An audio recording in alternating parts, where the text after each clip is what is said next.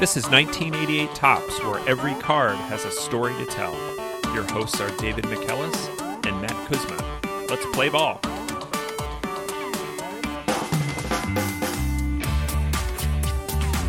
Welcome back to 1988 Topps. David, what's our card for this week? Our card this week is card number 534, John Wathen, manager, Kansas City Royals. Okay, John Wathen, and we will get to him and the Royals here in just a moment. But before we do, we had one brief follow-up from our last episode about Mike Henneman, and that is that I asked for a ruling from @PaintedCap on Twitter over whether the Mike Henneman card was a painted cap. The authority on doctored cards related to trades and team changes has ruled that the Mike Henneman cap is not known to be a painted cap. It truly was just a very strange Tigers cap and a truly remarkable and all-natural cleft chin. They could have, spackled that up, but they decided against it. Leave that chin in. But now let's go to John Wathen. And David, why are we talking about John today? I saw John Wathen's name come up on Twitter a while back, and I filed it away in the back of my brain for a future episode.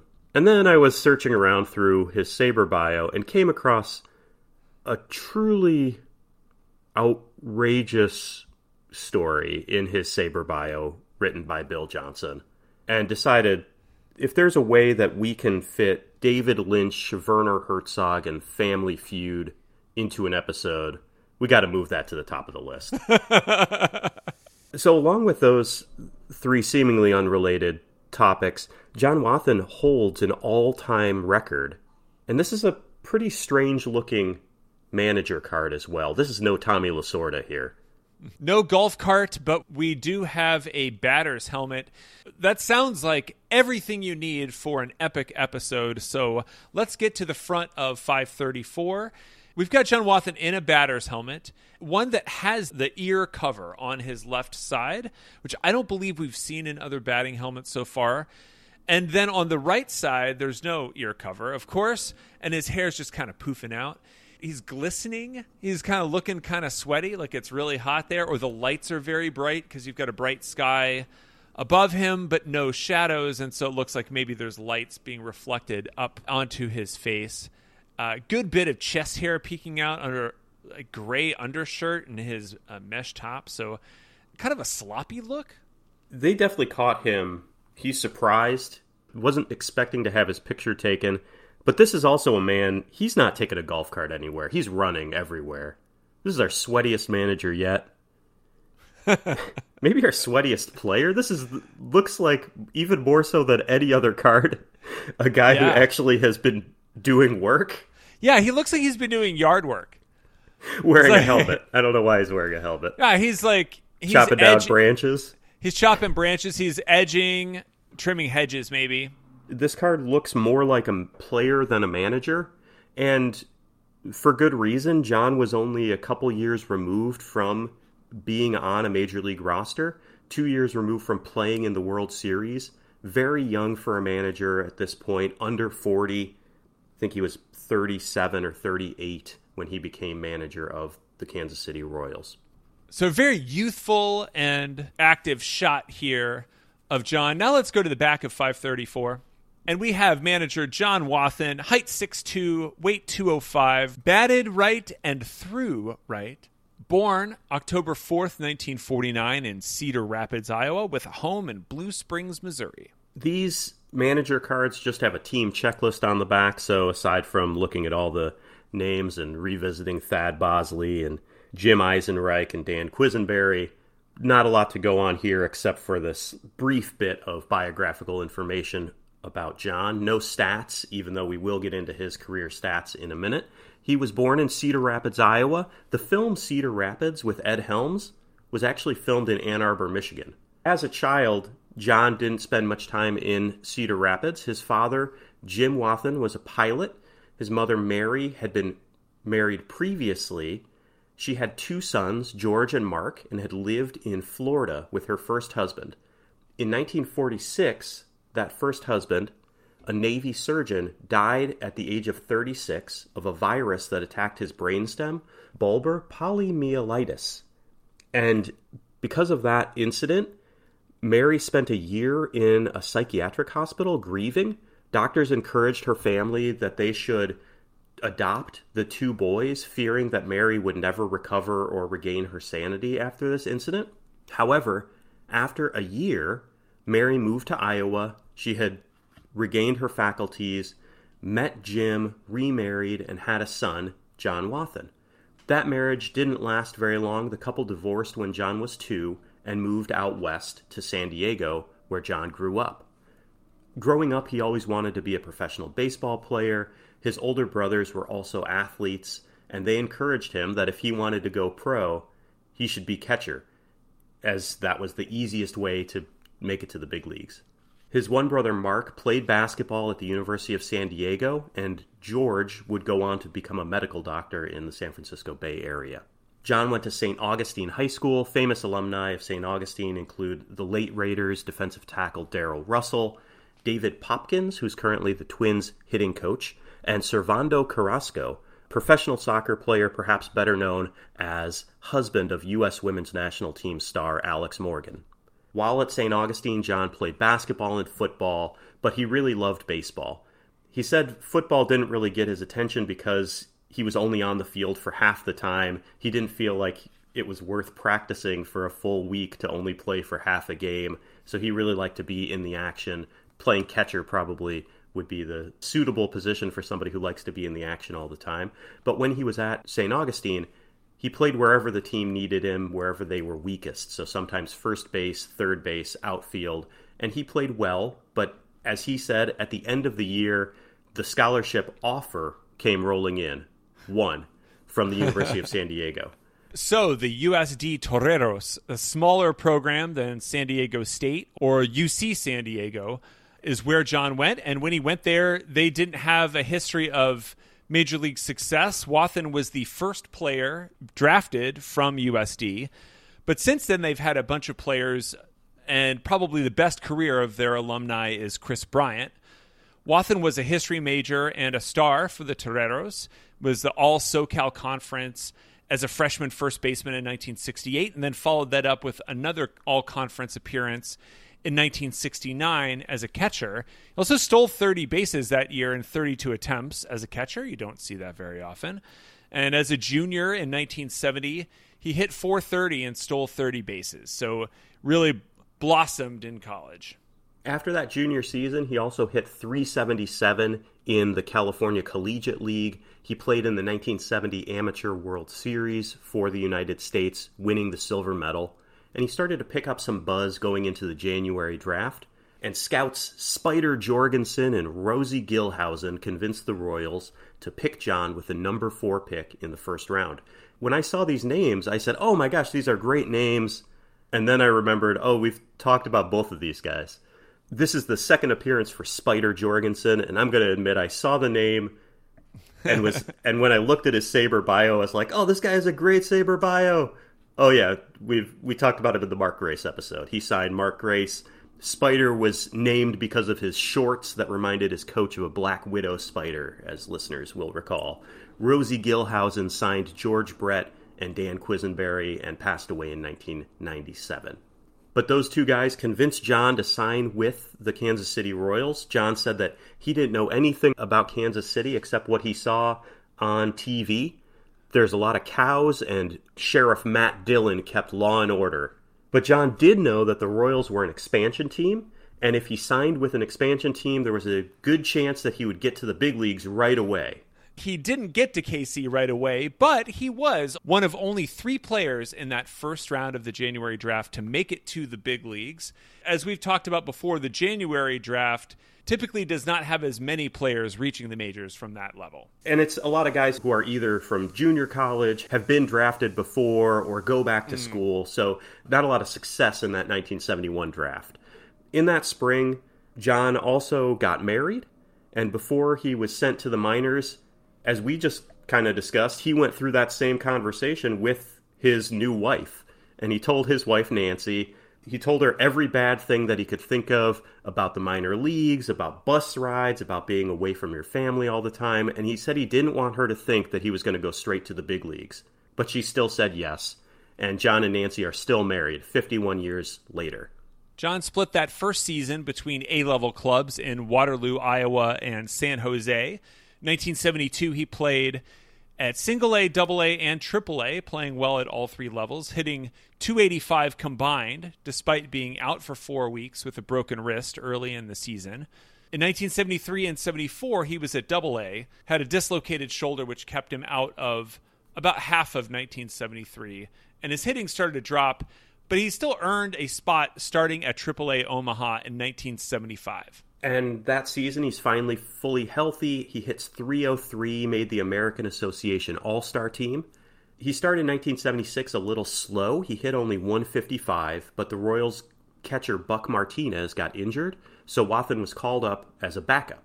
He hit .286 in 27 games in his first year in the majors, got an important start in the AL West clinching win over the A's in late September, and the Royals made the playoffs, but they lost to the Yankees 3-2.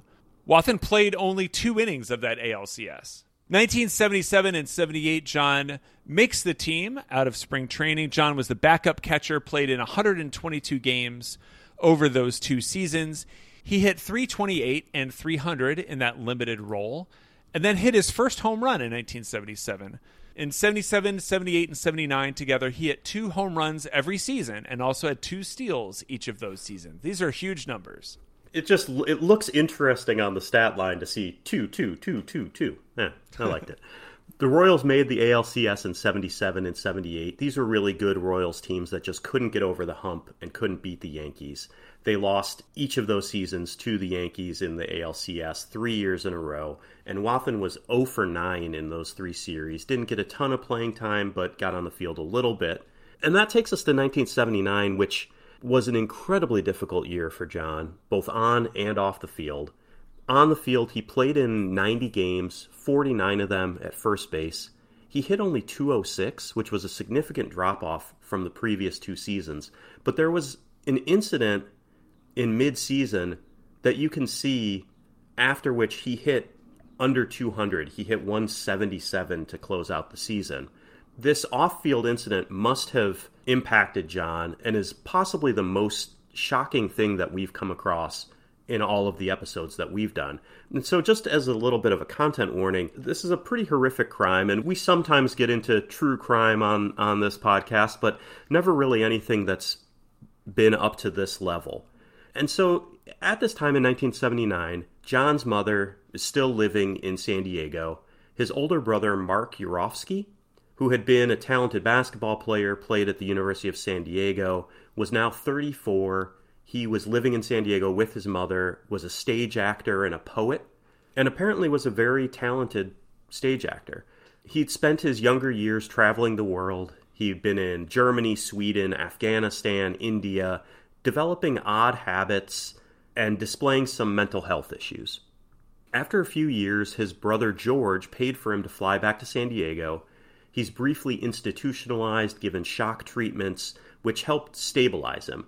He starts winning some acting awards, working at the Globe Theater in Balboa Park. And in 1979, Mark is cast as Agamemnon in an adaptation of the ancient Greek play Orestes. While he's rehearsing for this play, he starts acting bizarrely.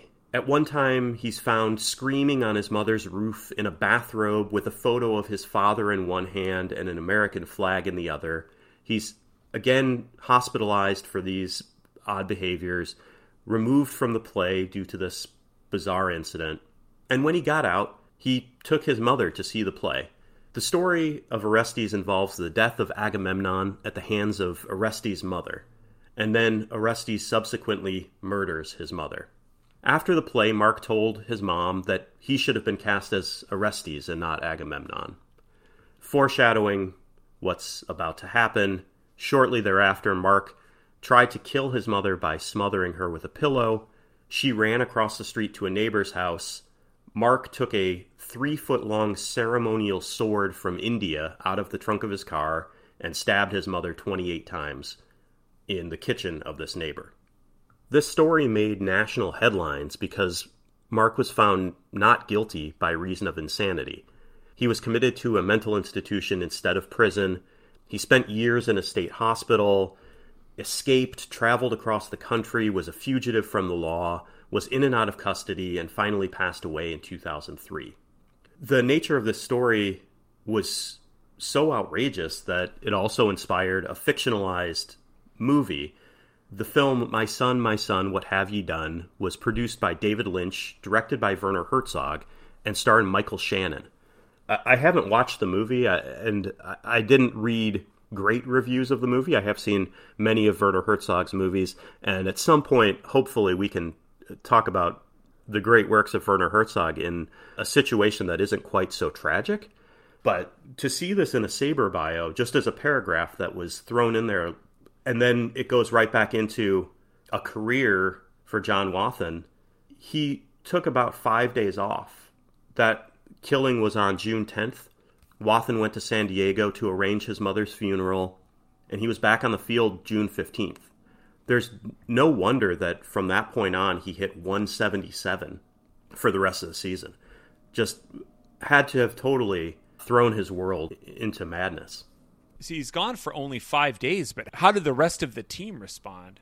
I didn't find many articles about a response to John or quotes from John or anything like that, or quotes from the team. I think that the team just rallied around him going into the next season, and he had started to put down roots in Kansas City. His family was now living in Kansas City, and he was really a part of the team and kind of established in the team. And so the team kind of helped rally around John and helped him get through this. 1980, for a lot of reasons, will be a fresh start and a totally different experience for John and for the Royals after that tragedy in 1979.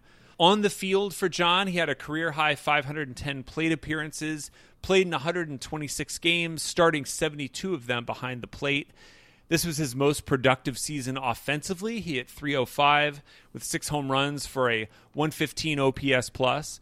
He added 7 triples and 17 stolen bases, only caught 3 times, which is very good speed for a catcher, and was valued at 3.2 offensive WAR, which was 10th best among catchers. On defense, he was okay, but he was below the league average in percent caught stealing, only 27%. And that low percentage may have been thanks to May 1980, when in 7 games against the A's, he gave up 20 steals in 24 attempts. Not that unusual with the A's at that time. And that included 7 steals in one game. Just a really rough month, and I think that Billy Martin saw a weakness and decided to go after it. And yeah, as you said, those A's teams in the early 80s were stealing hundreds of bases, and when you have Rickey Henderson at the top of your order, you're going to be able to put up some gaudy steals numbers. The Royals make the playoffs. John starts games 1 and 2 of the ALCS in right field, and then came in as a pinch hitter in Game 3. And this time, the Royals sweep the Yankees, finally beating them. John went 0 for the series, but they get to make it to the World Series, and in the World Series against the Phillies, he starts 2 games as catcher, getting his first postseason hits in a 2-for-3 performance in Game 6. However, unfortunately for the Royals, the Phillies win that Game 6 and the series. In the offseason, John received a single MVP vote, 10th place for MVP. So, it's better than none, but a good season, and he was good enough that the Royals allowed troubled all-star Darryl Porter to leave in free agency, thinking that Wathen would be able to take his place. So David, always tough to make it to the World Series but lose. But in this case, the Royals get a chance for revenge, sweet, sweet revenge, when they face off in the most important cultural institution of the early 1980s in America, and that is the game show Family Feud. Matt, you're a big fan of the Family Feud. What does the Family Feud mean to you in your life? So, listeners to this show know about my many podcasts, but my favorite other podcast is my podcast, The Joker's Wild, about the game show The Joker's Wild. I love game shows. Game shows were my favorite thing to watch as a kid. right up there with sports. And my two favorite characters on television were Howard Cosell and Richard Dawson, both of whom look and sound pretty similar, have similar mannerisms, both larger than life, both kind of chauvinistic, bad jokes, often drunk. These were guys I loved very much. And so being able to watch on YouTube a 1980s episode of Richard Dawson, clearly drunk, hosting the Family Feud with the stars from the Royals and Phillies, this really, really warmed my heart this week, David. It's time for the World Series Instant Replay on Family Feud. Introducing the Philadelphia Phillies. Larry Bowa, Gary Maddox, Mike Schmidt, Del Unser, and Dick Ruthven. Ready for action. And the Kansas City Royals. Dan Quisenberry, Willie Wilson, Paul Splittorff, John Woffen, and Dennis Leonard. On your mark. Let's start the Family Feud World Series. With the star of Family Feud, Richard Dawson.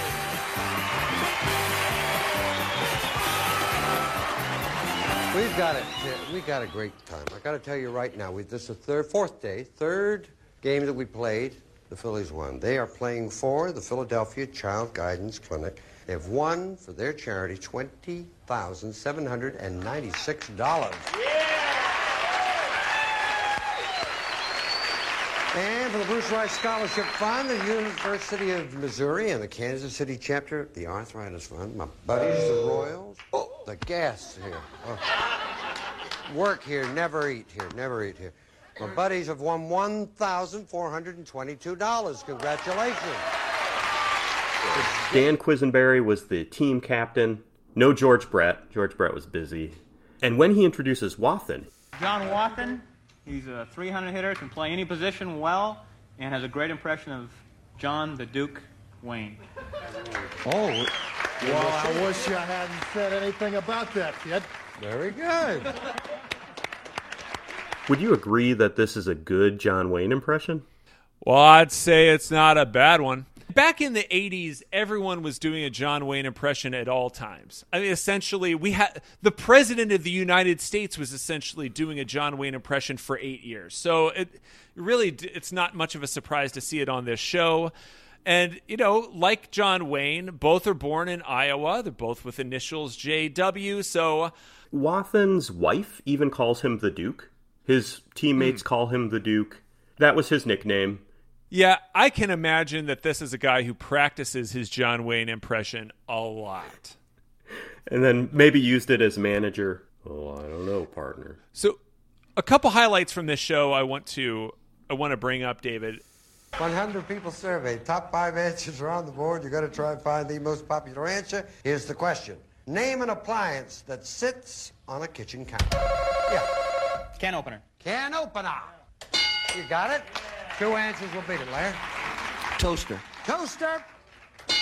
Yes. We will play. We're going to play.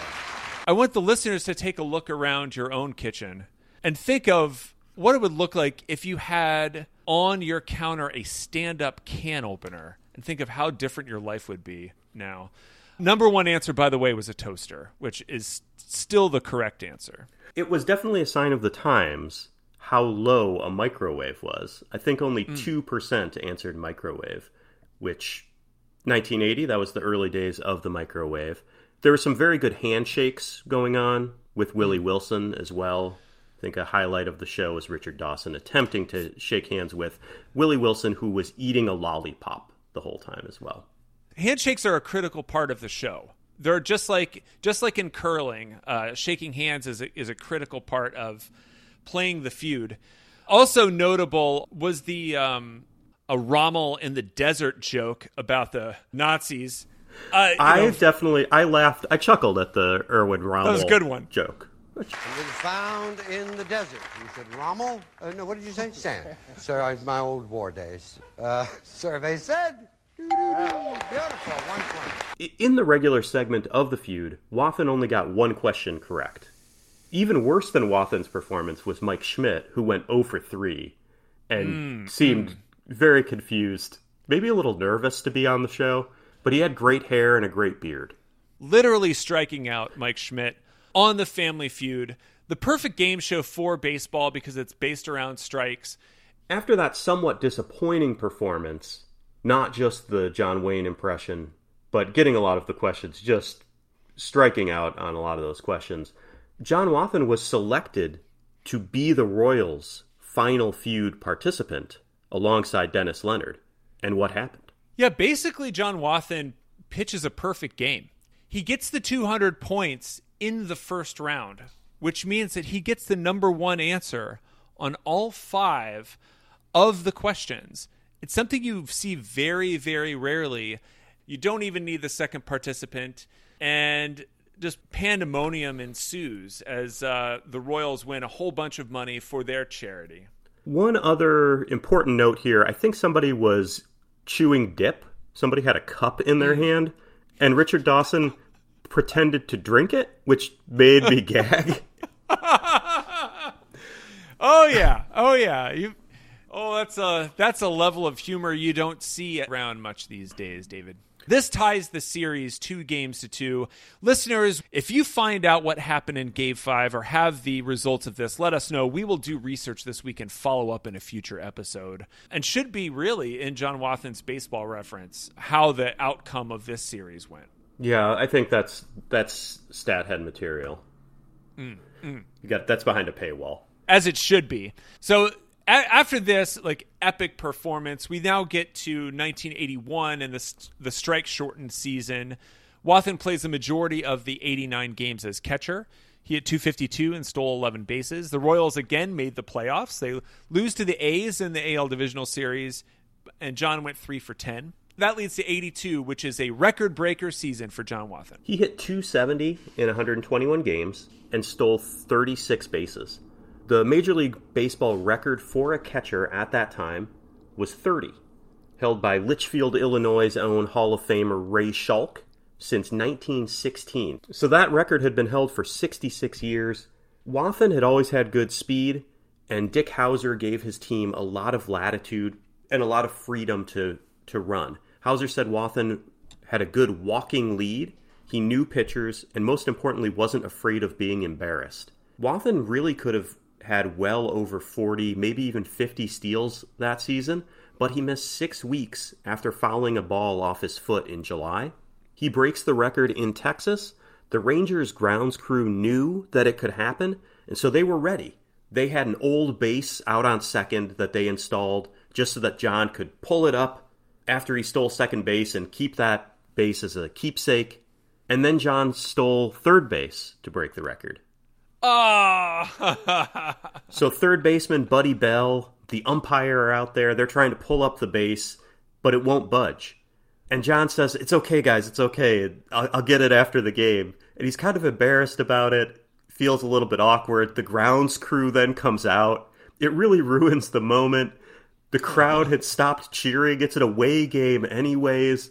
The grounds crew finally gets the bag off of there, gives it to John, and so he's just awkwardly standing there in front of a silent Rangers crowd, and then he turns it into a bar stool. So he still has that base at his house. That record still stands since 1982. Nobody's really come close. Jason Kendall had 26 one year. Biggio had 25 when he was a catcher. Probably will never be broken given the way the game is played these days. And not too surprising that he was a player to do it at the time. We knew that he was fast and a good athlete, but he also didn't have as many years catching. He'd played a lot of other positions as well. He compared himself to guys that had 10 years of crouching, catching 100-plus games. And he said, the way I figure it, I've got a 32-year-old body and 26-year-old legs. I didn't play that much in the minors or even up here until the last couple of years, and I haven't worn out my legs the way other catchers might. He followed up that record-setting performance with 28 steals and a .245 average in 1983, but his offense fell off a lot. He hit only .181 and lost the starting catcher role to Don Slott. The Royals did keep him around for 1985, though. Wathen played in 60 games. He hits .234, only a 78 OPS plus, but the Royals make the playoffs. They win the AL West, and John maybe gets a chance? Not really in the ALCS. He didn't play when the Royals beat the Jays. But he did get one at-bat in the World Series, striking out in a Game 4 loss to the Cardinals. He was on the field for a memorable moment, brought in as a pinch runner down 1-0 in the bottom of the ninth of Game 6. Of course, Game 6 of that World Series, well known for George Orta and his single and Don Denkinger's call. John was on first base when Dane Orge singled to right, driving in 2 runs ahead of John for a Royals victory in Game 6.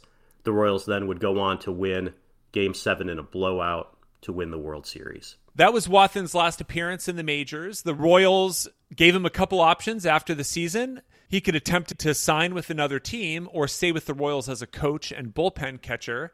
And since his family was settled in KC, he decided to retire. After that 85 season, he goes out on top. So closing the book on John Wathan as a player, 10 seasons, all with the Royals, a .262 average, 21 home runs, and 105 steals, one all-time catcher record, one MVP vote in 1980, and one World Series ring in 1985. How about in retirement? Early in his career, his manager, Whitey Herzog, had told reporters that John was future management material.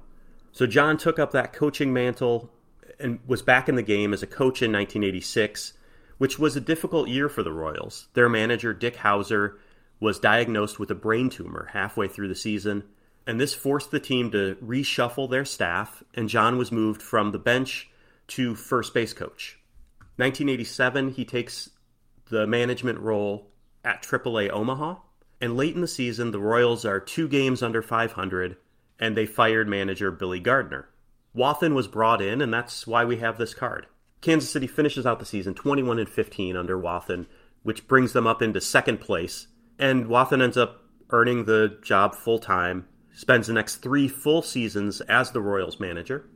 His best record was in 1989, when the Royals finished with 92 wins, which was good for second place, but 7 games behind the A's.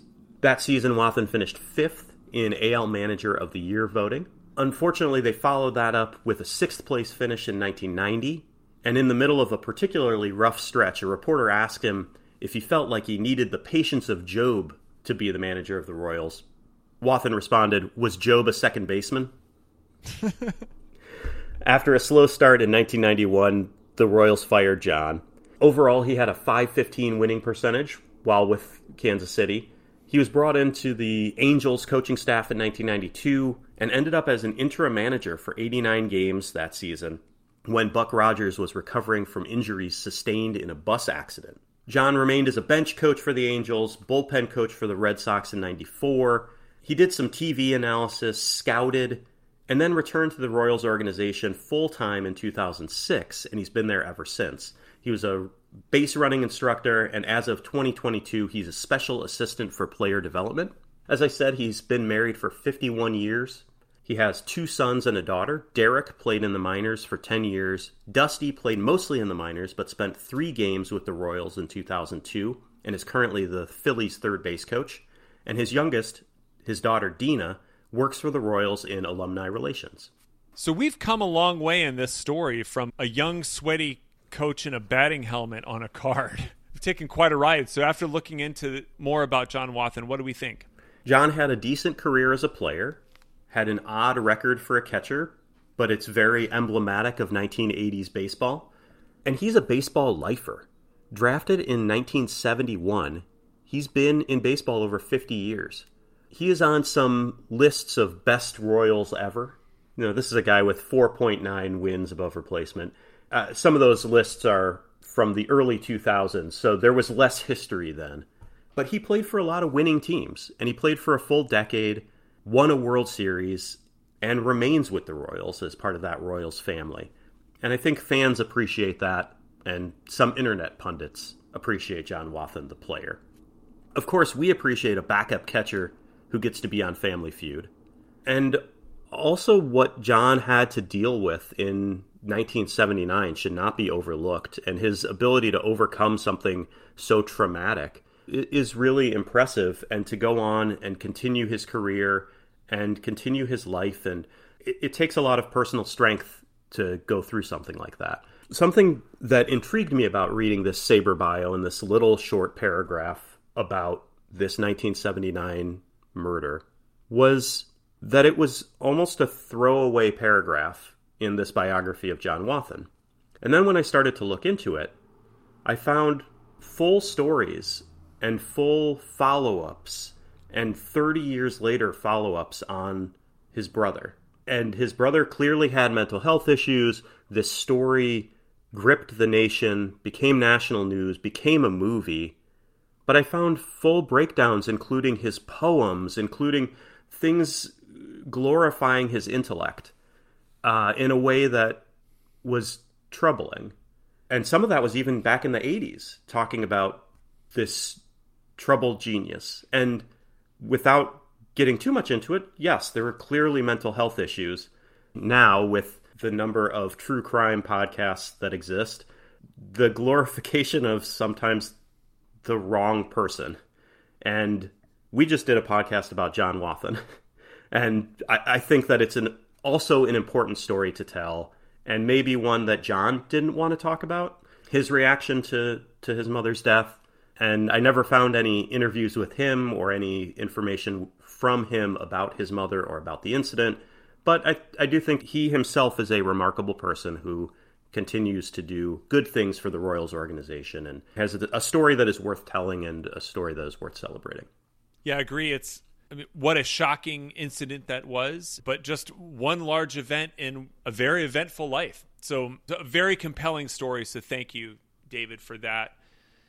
And thank you to you at home for listening. So whether your favorite Herzog is Veidt or Werner, we'd love to hear from you on Twitter. We're at Tops1988. Thanks a lot. We'll see you next week.